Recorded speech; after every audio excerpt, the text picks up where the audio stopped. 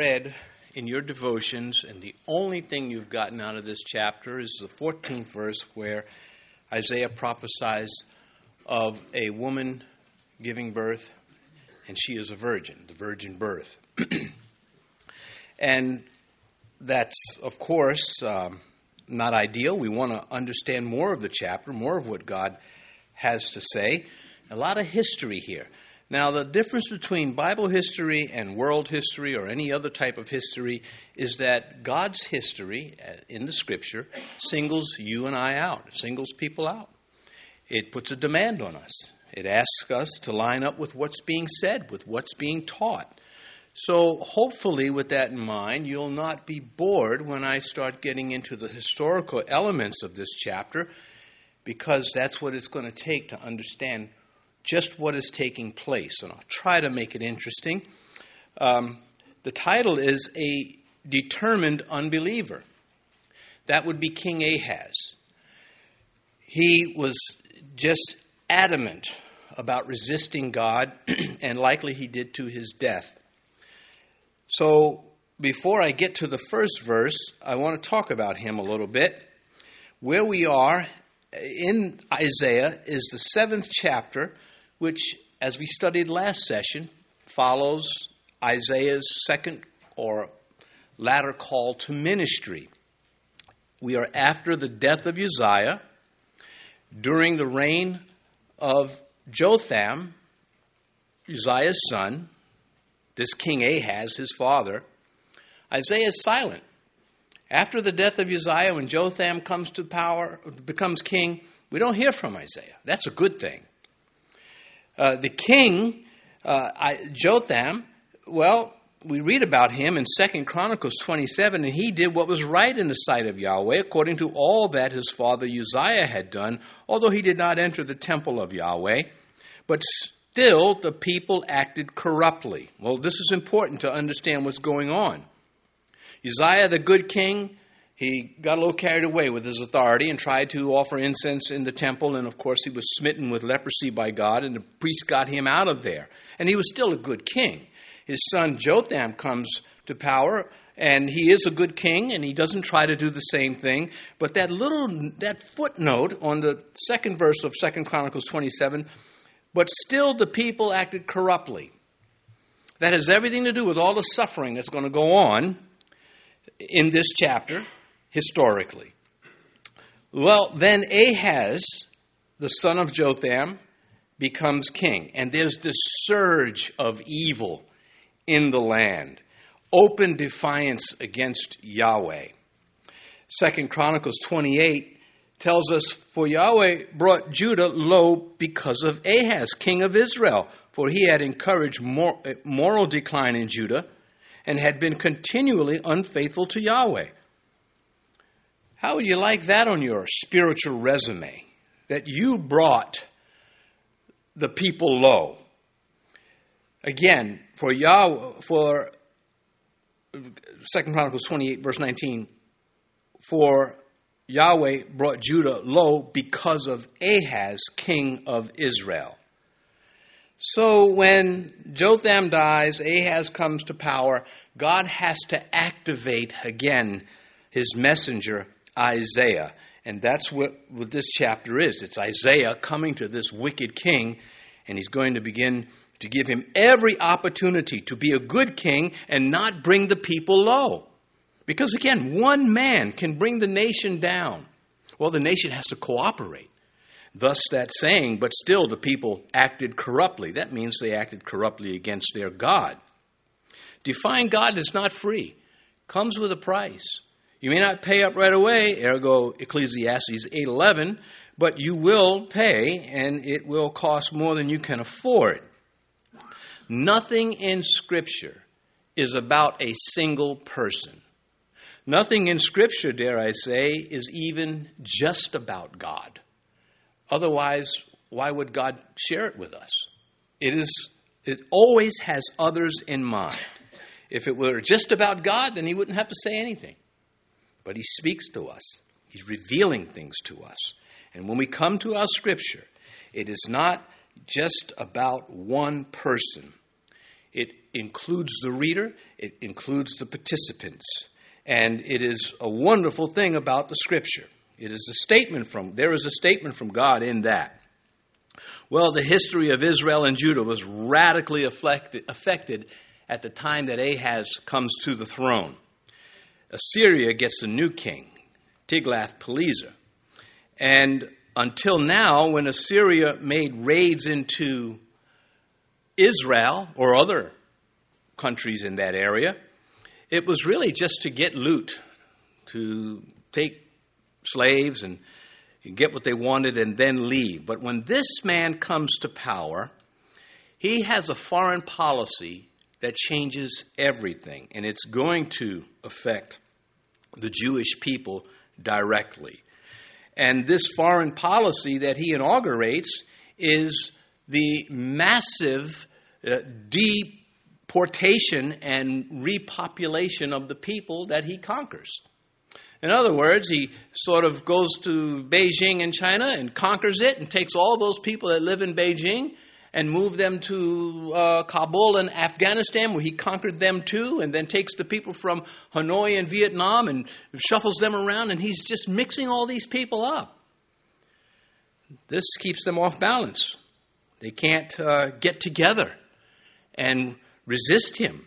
And this is what he's going to do. He's going to come and he's going to conquer the northern kingdom. He's going to take all the people out. It's going to take him about 65 years to completely do it. We know that from when we get to verse 8. Especially the upper class people. He would be sure to get them out of the land and put them in a place where they would benefit his domain, but they would not be able to rally against his kingdom. And it was a very successful policy. And this is going to test the faith of the prophet Isaiah, who up until this time has enjoyed two godly kings, Uzziah and his son Jotham, and Uzziah is just preaching to the wicked. But now he's going to have an army at his doorstep. Wouldn't care anything about him. In fact, at this time in history, unlike in the days of Jonah, the Assyrians have become a very vicious people. Skinning people alive and hanging their skins over the walls, and just psychological warfare. Their military was very competent. They had raider battalions. They're just bad people to have to fight against. And so we'll come back to some of that in verse 1 now. Now it came to pass in the days of Ahaz, the son of Jotham, the son of Uzziah, king of Judah, that Rezin, king of Syria, and Pekah, the son of Remaliah, king of Israel, went up to Jerusalem to make war against it, but could not prevail against it. And it was told to the house of David, verse 2, saying, Syria's forces are deployed in Ephraim, so his heart and the heart of his people were moved as the trees of the woods are moved with the wind. Now, Isaiah is writing this, he gets a little flowery there to tell us, they were panic-stricken. And there's this image of the trees swaying, that's their hearts. Well, Ahaz becomes king at 25 years old, 25 years of age. And he reigns for 16 years. That would be 4 American presidential terms. We know 2 can really be tough. So 2 terms, that is. But he is double that. And you know his grandfather, as I mentioned, Uzziah, and his father were godly kings. Ahaz would have none of that. He is going to show God who the boss is. He thinks that's his approach. And God does everything to reach him by sending Isaiah to him.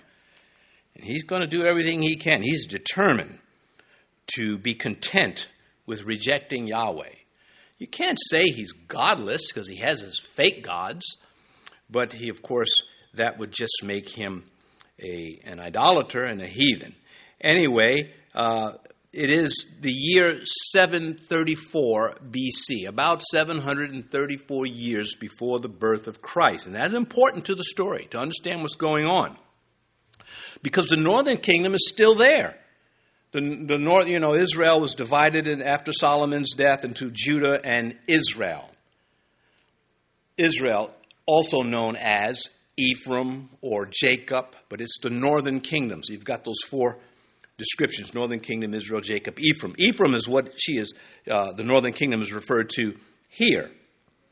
And they're still in place, but in 12 years from the time that this Isaiah confronts this king Ahaz, Samaria will fall, the capital city of the northern kingdom. And 65 years from when he engages this king in just a few verses, the judgment will be complete. The northern kingdom will be completely relocated. The people will be assimilated into pagan lands, and that will be it.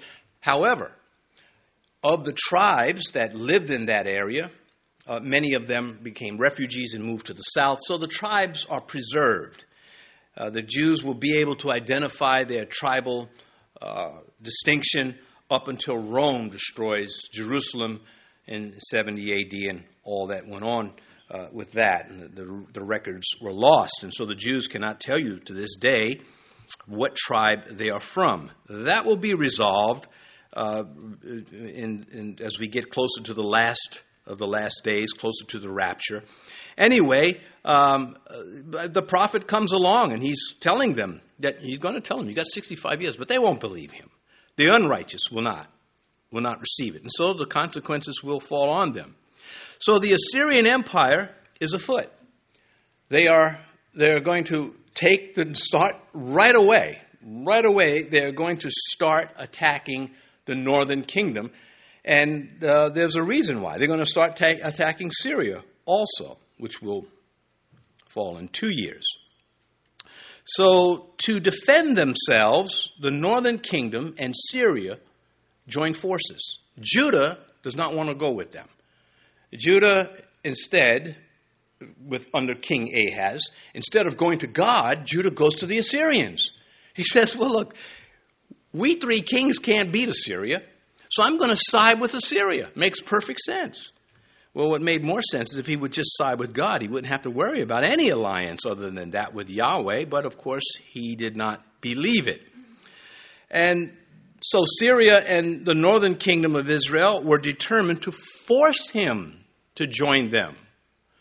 How were they going to do that? Well, they were going to attack, they were going to kill him, and they had a king, Tabel, ready to put in his place. We'll get that in verse 6, where they named this replacement king that they intend to put in the place of Ahaz. But it won't succeed. It won't succeed because Ahaz still is the line of David. And that line is not going to be destroyed.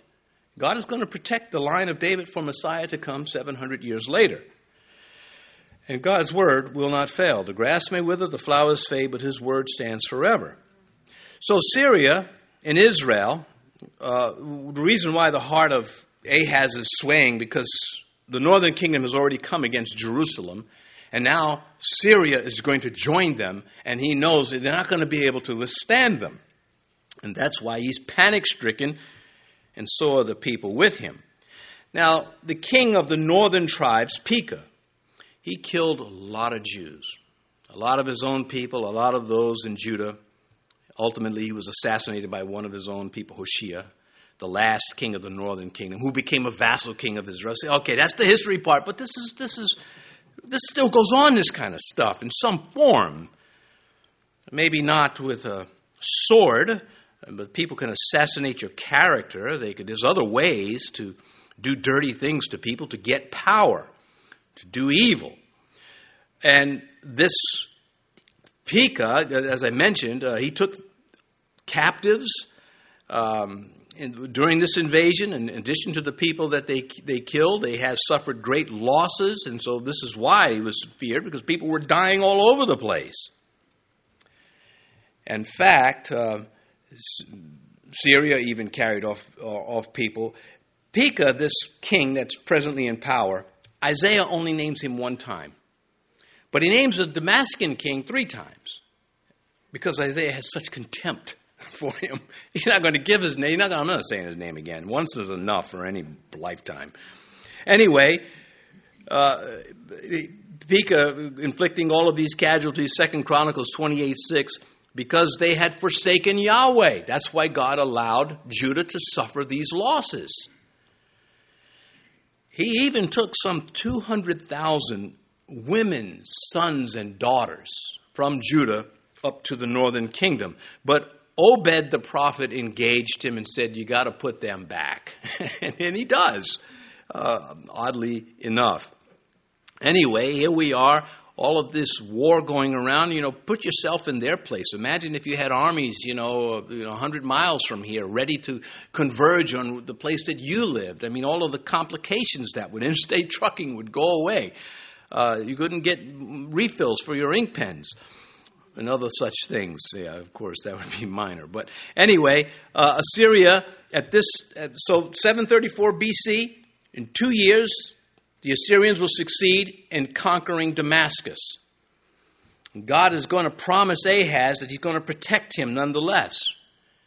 Ahaz doesn't want to hear it. Most of the northern kingdom, with the exception of Samaria, the capital, which was just a natural fortification, the geography, the topography of the land was just a natural fortification, making it difficult to conquer. But they took all the other people away.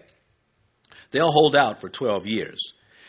And the prophet Isaiah is going to Ahaz, and he's going to counsel him. When we get to verse 4, he's going to say, don't worry about this.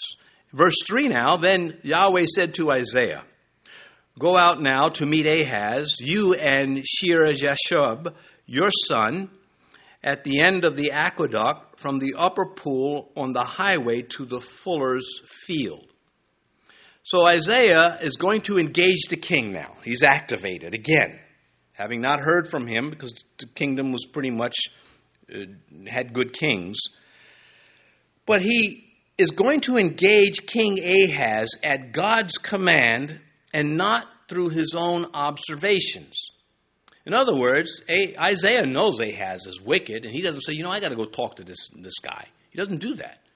He doesn't make a move until God sends him. And when God sends him, he will be able to say, thus says the Lord, instead of thus says Isaiah. Ahaz, at this point, is inspecting the water supply. That's where the fuller's field was, where they did the laundry. And we read in 2 Chronicles 28 again about this character, Ahaz. So we know what Isaiah is dealing with. He burned incense in the valley of the son of Hinnom and burned his children in the fire, according to the abominations of the nations whom Yahweh had cast out before the children of Israel. So the historian is saying, these are the people God cast out with Joshua in the days of the judges that they were fighting in the early chapters of Judges. And yet this king tosses Yahweh away and embraces their gods. And he becomes a cold-blooded murderer of his own children for personal gain. This is part of his worship. So his gods, his little make-believe gods, which are demons, can give him what he wants, the power he wants. We have a saying, he sold his soul to the devil. Again, 2 Chronicles gives us a little bit more insight on this character. Ahaz gathered the articles of the house of God, cut in pieces the articles of the house of God, shut up the doors of the house of Yahweh, and made for himself altars in every corner of Jerusalem. And in every single city of Judah he made high places to burn incense to other gods and provoked to anger Yahweh, the God of his fathers. So the indictment is very clear. There's nothing redeemable about this character. Well, he as a king, he's trying to be the king and protect his city. Big deal.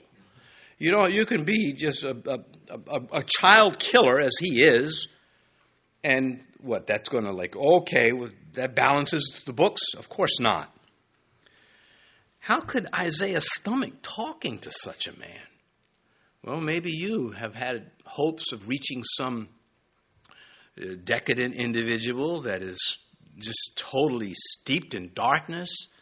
The same way, Isaiah is trying to reach him. He's trying to bring light into the land. He's a prophet of God.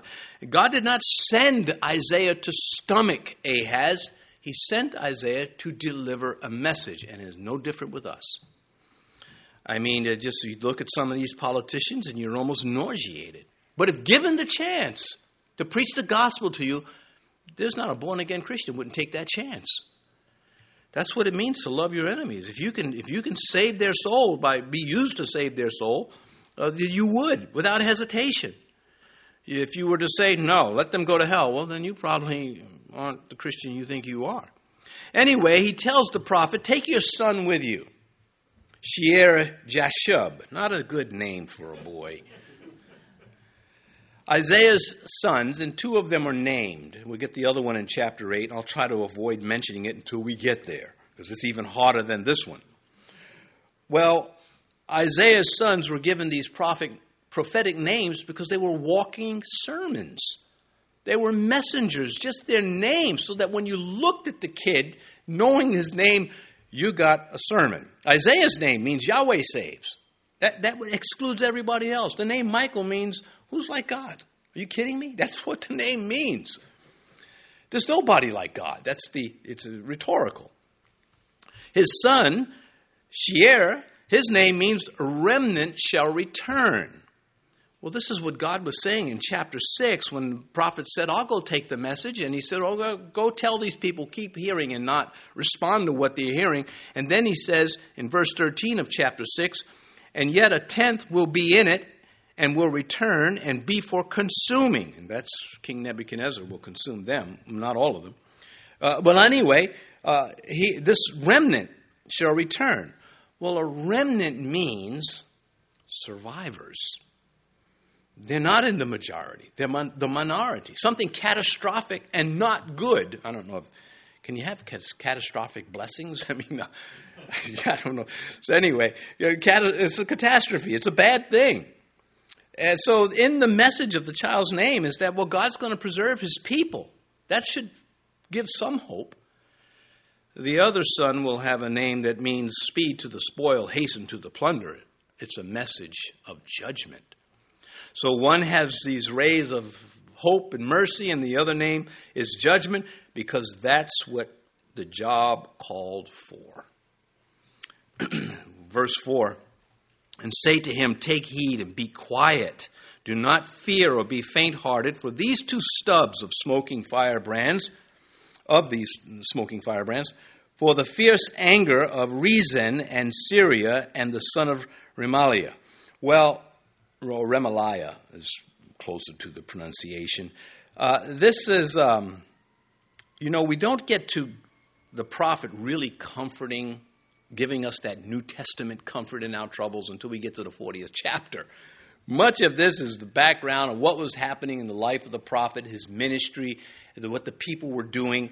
But within this still, we're getting the comfort of God. To this murderer of his own children, God sends the prophet to reach out to him, to try to bring him out of the darkness. And when he says, take heed and be quiet, it's not like we would, take heed and shut up. That's not what is being said. He's saying, take heed and be calm. That's the message of the prophet to this monster. He's trying to reach him, and it's going to take steps, but it's not going to succeed. Sometimes it does, not here. For Judah's sake, for the sake of the people, Isaiah is sent to show evil Ahaz the way out of evil, how to get out of it. Now he says, for these two smoking firebrands, these two stubs of smoking firebrands, the two kings, the king of Syria and the king of the northern part of Israel. As I mentioned, he's not going to mention Pekah again because he finds him abhorrent. Aren't there politicians, you before you say their name, you pause? Maybe I don't have to say it. Maybe there's another way. You should get to point to their district or something. Anyway, verse 5. Because Syria, Ephraim, and the son of Remaliah have plotted evil against you, saying, let us go up against Judah and trouble it, and let us make a gap in its wall for ourselves, and set a king over them, the son of Tabel. Verse 7, thus says the Lord Yahweh, it shall not stand, nor shall it come to pass. So the prophet is saying, yep, the Syria and the northern kingdom are in an alliance to kill you, overthrow the kingdom, and put Tabel in your place. And God is telling you, through me, it ain't going to happen. You would think Ahaz would say, thank you, Lord. He's hardening up.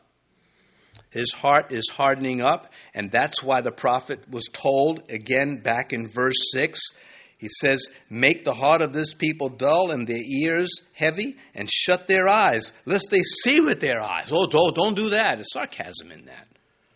There's a challenge to them. Because any sane person will say, what must I do to be saved? When Peter said to Simon Magus, he says, you're poisoned with bitterness and bound in iniquity. Simon said, pray the Lord, these things will happen to me. Well, that means God is giving a chance. The person can respond to that invitation. It ain't going to happen here. But we're in verse 7, where he is told that it's not going to prevail. The message is evil will not be exalted forever. But it gets a long run, that's for sure. And Isaiah knows the king fears being overthrown and the consequences. Verse 8, for the head of Syria is Damascus, and the head of Damascus is Rezin, that's their king. Within 65 years, Ephraim will be broken, so that it will not be a people. Well, he's telling him it's going to take 65 years to finish the job in the northern kingdom. Although really, once Samaria falls, it's doomed. But he's giving him some detail here, so that other Jews can come along in other years and read this and say, look at that. The prophet Isaiah called this to the year. Maybe we should believe the prophet and not these false prophets that are circling around like buzzards. God is very deliberate, systematic. And so you come to your devotions and you read this, you miss all of this stuff because you get to the part, and the virgin shall have a child. You go, well, that's the virgin birth. I understand that. Who needs the rest of the story? Well, they needed the rest of the story. So just a brief review. This prophecy that he's giving him right now happens in 734, years before Christ. Israel, right away, the northern kingdom, will start suffering losses because Ahaz calls to Assyria and asks them for help. And Assyria says, sure, I'll come there. I'll loot the northern kingdom for you. And later on, I'll come and take yours too. They don't tell them that, but that's what they're going to try to do. When Hezekiah shows up, he's got to deal with that. And the angel of the Lord goes through their camp in the night and wipes them out. Anyway, Assyria goes right to work on both the northern kingdom and Syria. And in 2 years, they get Damascus, and that really ruins the alliance for the northern kingdom. 12 years later, the northern kingdom capital Syria falls. I'm reviewing this. And then 53 years later, after she loses her kingdom, her ethnic identity is gone. There's no one left to be tied into the northern kingdom. The tribal survivors are in Judah now. So we pick this up in 2 Kings 17, where we're told, then the king of Assyria brought people from Babylon, Cutha, Ava, and I'll skip some of the names because I want to, that's why, and placed them in cities of Samaria instead of the children of Israel, and they took possession of Samaria and dwelt in the cities. And so there's that Tiglath-Pileser foreign policy of taking peoples from their land and swapping them with other peoples from other conquered lands. The Bible documents it for it, so we know what's happening. Ezra 4, verse 2 gives us a little bit more insight on that if you have the desire to look further into it.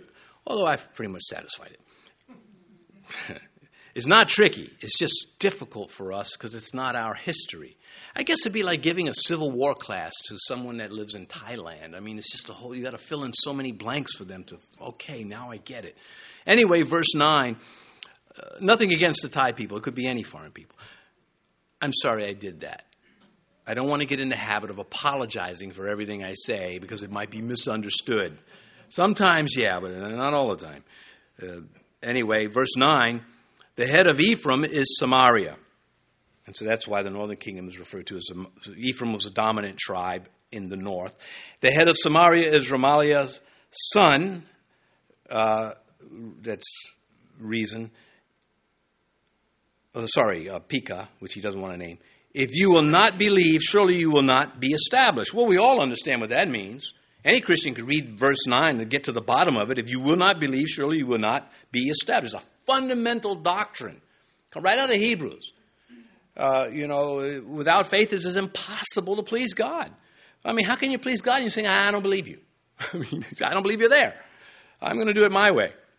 So it's a clear meaning to this. And the point for Ahaz is the point of no return. He's telling him, if you do not believe me, if you are one of those that are hearing and not receiving, you're sealing your own doom. The prophet is very forthright about this whole thing. God in his long-suffering showing Ahaz how to be saved. But instead of believing in Yahweh, he calls to the barbaric Assyrians. They were barbaric on the battlefield. They were quite civilized in their own cities. But again, they were monsters when it came to war.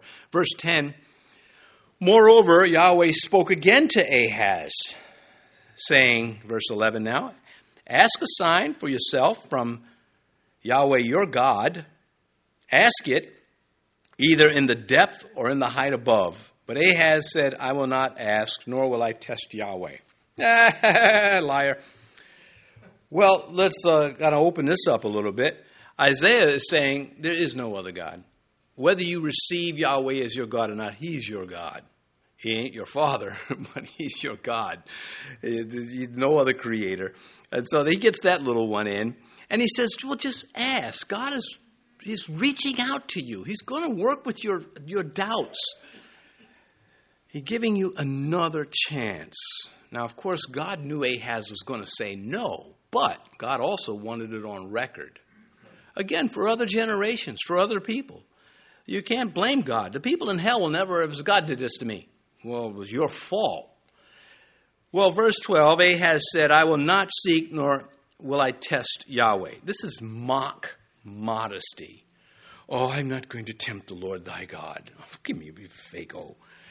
He wasn't asked to test God. God is telling him right out, ask for a sign. Hezekiah will ask for a sign, and God will give it to him. And here his father, Ahaz, he refuses to permit God a chance because he doesn't want God to be real. I've met people like this. You say to them, look, just, go to the Bible, read it, and we'll talk. I don't want to read it. I don't want to hear about it. What about prophecy? I don't want to hear about your prophecies. They just shut down. They're determined because they prefer their life without God, without the God of the Bible. Because again, Ahaz has gods, but they're fake gods. Faith played no part in his religion, in his cruel life, or his politics.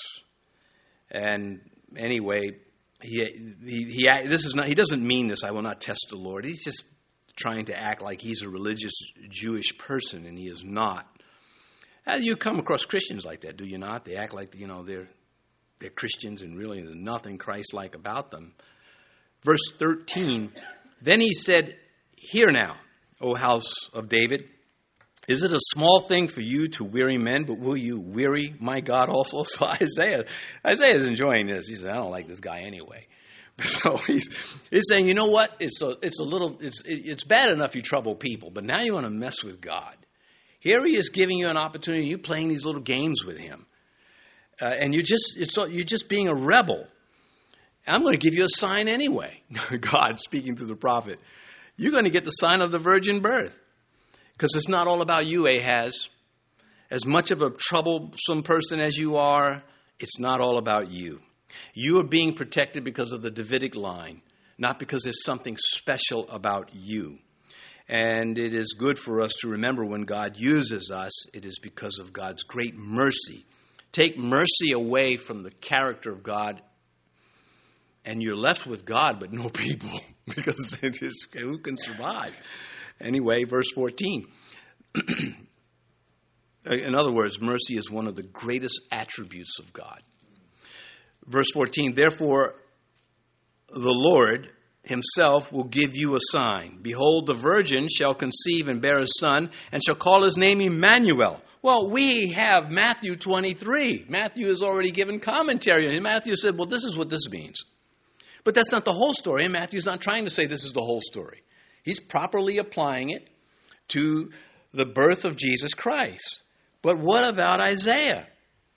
For this sign to work, there had to have been a fulfillment in the days of Ahaz. There had to be, and I'll get to why in a moment. Well, again, the New Testament remains clear that there is a latter fulfillment, but that there is also an earlier fulfillment. There's two parts to this unusual sign. It has to be unusual. One to those in Isaiah's day, and one to those in the day of Mary and Joseph, the virgin birth as we know it. The Hebrew word here for virgin has a broad meaning. It means any young woman who is marriageable. She's of age. She can marry. That's what the word virgin means there. As it's used as maiden. Some of the translators will choose to. There's no problem with that. It just allows us to understand, okay, this has a little bit broader meaning. But when you get to the New Testament, the Greek locks it in. It's a virgin. And that's the Holy Spirit teaching us from the Old Testament into the New. Well, here's part one. I said there's two parts. This sign had an immediate significance to Ahaz and the people around, or else why even give it? I mean, we're 700 years from the virgin birth. Some definite known virgin to Isaiah and Ahaz and some of the hearers, lived there, perhaps in the palace. She was of age to marry. She is not expected to marry. She marries, conceives, and bears a son whose name would be Emmanuel, just as the prophet says it would be. And when this happens, again, it's out of the ordinary. People are going to say the prophet called this. Now, her birth is not the virgin birth. She was a virgin entering into conception through natural intercourse. The son, his name, God with us, would be a reminder that God was still with his people. Even though the Assyrians and all this stuff was happening, God is preaching to the nation, I am still with my people. In spite of the Assyrian threat, in spite of the Syrian and northern kingdom threat. Had this only to do with the virgin birth, then Ahaz would have missed the point. And not only that, because he died 700 years before Mary in the virgin birth, so he would have said, well, what are you talking about? But the greater part, had there not been some realization at this time, what would they have said about Isaiah? You're a false prophet. You're coming here talking about this maiden having a child, naming him Emmanuel. We don't see anything like that. But they did see something like that. And the idea behind the whole thing is to say, a virgin is going to marry, have a child, name the child Emmanuel. By the time that child is weaned from nursing, the threat will be gone. And that will validate the prophet's prophecy. And that's why he stuck around to give us more prophecies.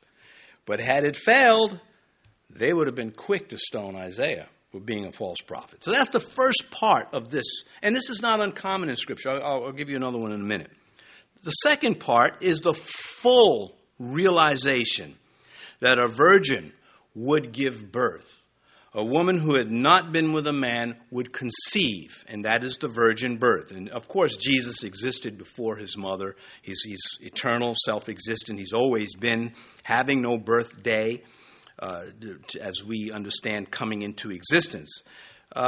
Anyway, having no human father is a big part of the virgin birth doctrine. He came down from heaven as the Son of God, God the Son with us. We understand that part. The easiest part about chapter 7 is connecting it to Matthew chapter 1.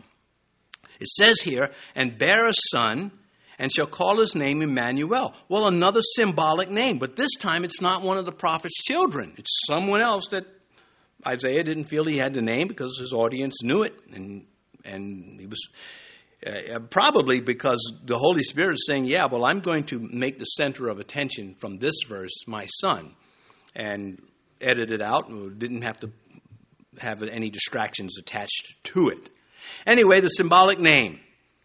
God is in touch with people, and therefore people can be in touch with God. That's what it comes down to mean. And these people are sinners, and that's why it's such a big deal when we come to the New Testament, we read about Emmanuel.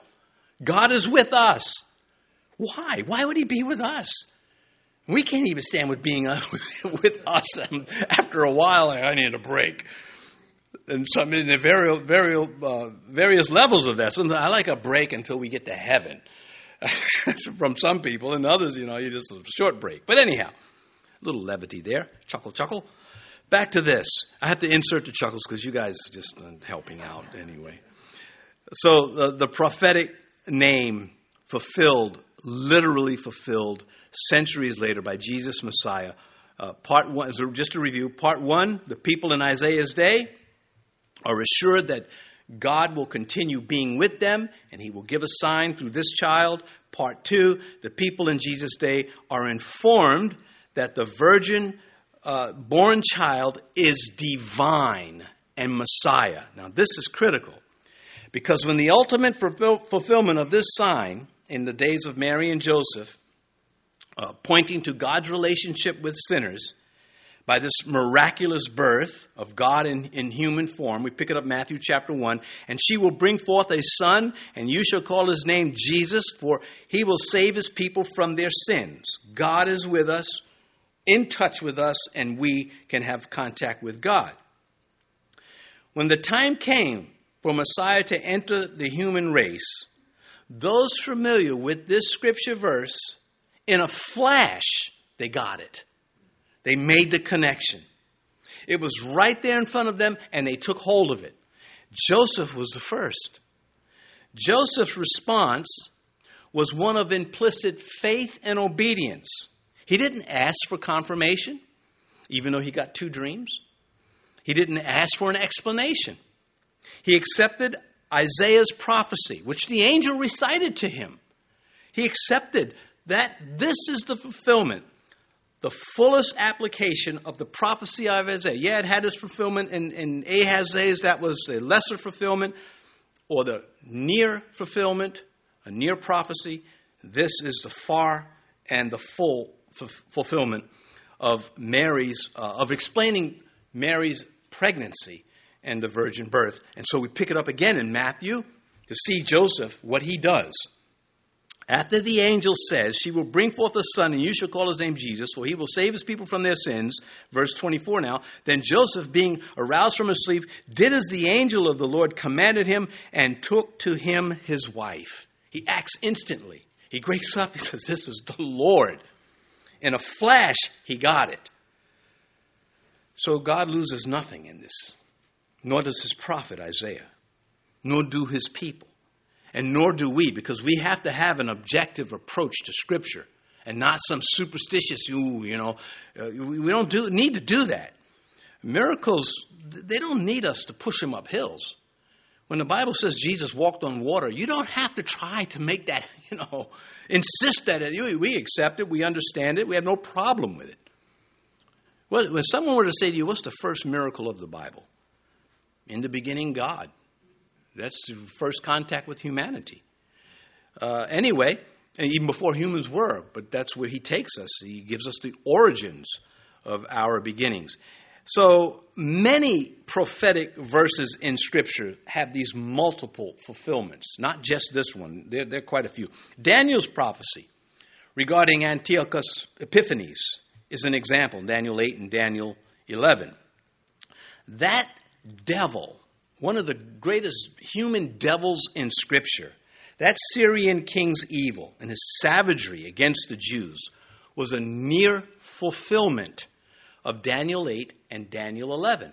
But there was one coming who he was only a type of that would exceed his evil, and we know him as the Antichrist. And so when you read Daniel 8 and 11, you say, boy, these things are historically fulfilled in Antiochus, but then it goes off the chart. There are other things about this king that is satisfied and from other prophecies in the Antichrist. So you have a near fulfillment in Antiochus, and then you have the far fulfillment of Antichrist. So it's not like, this is the one exception, Pastor, you're taking some liberties here. No, I'm not. It's consistent. Other places Elijah, the type of John the Baptist, near and afar. So this is a great part of Bible prophecy. It involves weaving in and out of the immediate and the ultimate. And when you become knowledgeable of Scripture, you see it. So this fits perfectly. So anyway, I hope that does not confuse you.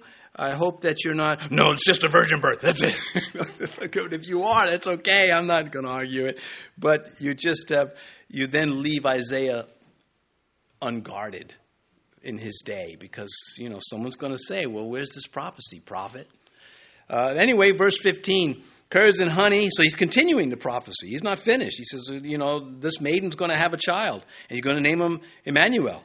And he curds and honey, verse 15, he shall eat that he may know to refuse the evil and choose the good. So, in other words, before God gets rid of the Assyrian threat, this child will be able to understand, I don't like that, and I do like this. He likes honey, and I'm not too hot on the butter or the cottage cheese or whatever the curds. It's some dairy concoction that he will not be fond of, it looks like.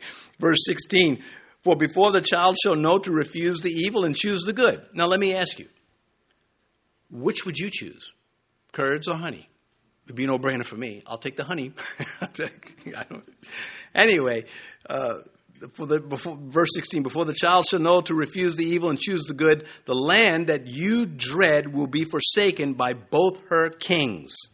Well, that's the northern kingdom, and that's Syria. There won't be a problem to you. And so the prophet is trying to tell Ahaz, God has got this. In about 2-3 years, well, more like 3 years, and that's precisely how it unfolded. Assyria went right to work on Damascus and got rid of them in 2 years, and went right to work on the northern kingdom, and the threat was gone. So just to review it, marriageable maiden, her conception, once married, her term of pregnancy, her delivery, the weaning of the child, the Syria-Israel alliance against Judah passed. Ultimately, this prophecy is the virgin birth because the Bible tells us. If we didn't have Matthew to come along and say, this is what Isaiah was really talking about, then we couldn't connect that. But we do have it. And that's why we love our Scripture so much. As Peter said, we have the more sure word of prophecy. You don't believe our logic. You don't believe our morals. How about our prophecies? What are you going to do with them? Because nobody's got them. One of the greatest one of the greatest proofs of Bible prophecy, we have it on a map to scale Israel. I heard a comedian once say, I have a map of the United States to scale. 1 mile equals 1 mile. I thought it was hysterical. You should too. But I can understand. It's not my joke, so you're not going to laugh. Anyway, verse 17. So we've pretty much got through the heavy stuff. This is now should be a breeze for us. And I don't think I've explained it so well. You shouldn't have any questions. Yeah. Look, it takes a lot of study. It's one thing to read someone saying these things. It's another thing to go back and find it and validate it. So it does take a lot of work. And that's why we give you scripture verses and cross-references to say, well, this is how we arrived at these conclusions. Anyway, verse 17, Yahweh will bring the king of Assyria upon you and your people and your father's house days that have not come since the day that Ephraim departed from Judah. So the Assyrians are going to stab him in the back. It's going to backfire, his plan to trust the Assyrians. Isaiah is telling him right out. And giving him again the chance to believe. But he's determined to be an unbeliever. He's determined to make his own gods and not submit to the true God. Excuse me. In chapter 10, Isaiah will lay out what's going to happen to the Assyrians for us prophetically, and then that will happen. And if it didn't happen, they would have killed. He would have lost his credibility. Anyway, before Jerusalem was destroyed by Nebuchadnezzar, the single most tragic thing for the Jewish people was the split of the nation. That was just such a heavy blow. And that's why he says here in verse 17, days that have not come since the day that Ephraim departed from Judah. So he's saying trouble is coming, and it's going to be on the same scale as when the nation was split. It's going to be that heart-wrenching. But once Nebuchadnezzar wiped out Jerusalem, that then became the next benchmark for catastrophe. Verse 18, and it shall come to pass in that day that Yahweh will whistle for the fly that is in the farthest part of the rivers of Egypt, and for the bee that is in the land of Assyria. In verse 19, they will come, and all of them will rest in the desolate valleys, and in the clefts of the rocks, and on the thorns, and in all the pastures. And so the Egyptians are the fly, and Egypt known for her flies in those days. Ethiopia, the land of buzzing wings. The Assyrians is the bee. They were known as beekeepers. They were the people of Assyria in those days. Anyway, these two nations are going to devastate Judah. They're going to be the land's going to be crawling with them as they just take whatever they can take, because Judah became that bone of contention. Egypt and Assyria, wanted to take that. It's a bridge. It's actually a land bridge. Israel is between the east and the west. Anyway, verse 20, in the same day, the Lord will shave with a hired razor with those from beyond the river, with the king of Assyria, and the head and the hair of the legs, and will also remove the beard. So he's giving word pictures. He's saying, you guys, you're going to be humiliated, shamed, and looted. You will be left with nothing. Verse 21, and it shall be in that day, and these things happened incidentally, it shall be in that day that a man will keep alive a young cow and 2 sheep. Now he's giving us detail that's far from us, but was near to the people who went through this. When they experience these things, they can say, the prophet called it. And the righteous would have been that remnant of faithful believers. Verse 22, so it shall be, from the abundance of milk they gave, that he will eat curds. For curds and honey everyone will eat who is left in the land. Well, it's a land of milk and honey. I mean, it's a side note to that. But life has changed for these folks. Their diet has changed because the resources have been just stripped from them. And the workers. Anyway, verse 23, it shall happen in that day that wherever there could be 1,000 vines worth 1,000 shekels of silver, it will be for briars and thorns. How heartbreaking. Like, man, you know, I worked in a part of Brooklyn where they had these nice Victorian houses that were just shooting galleries for heroin addicts. They just would strip out the wood. I mean, some of the woodwork was left. You said, well, where do you find carpenters that can do that anymore? I'm sure there must be out there, just not as many. And it was just heartbreaking. Like, man, I would like that house, just not in this neighborhood. So anyway, that's going to be one of those, well, man, what a shame. Verse 24, with arrows and bows men will come there, because all the land will become briars and thorns.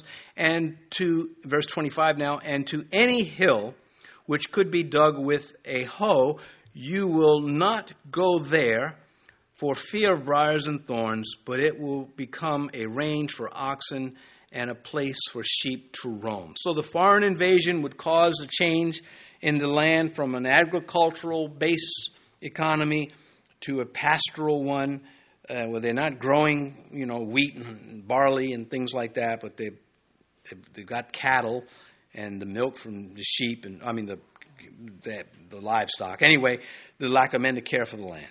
Thank you, Ahaz, and a cast of multitude of dark-minded governors and advocates of evil.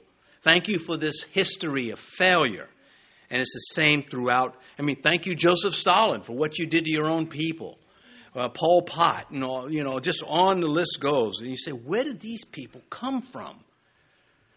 Well, Satan, they come out of hell. The God-haters brought darkness, and the lovers of God are to bring light. Let's pray.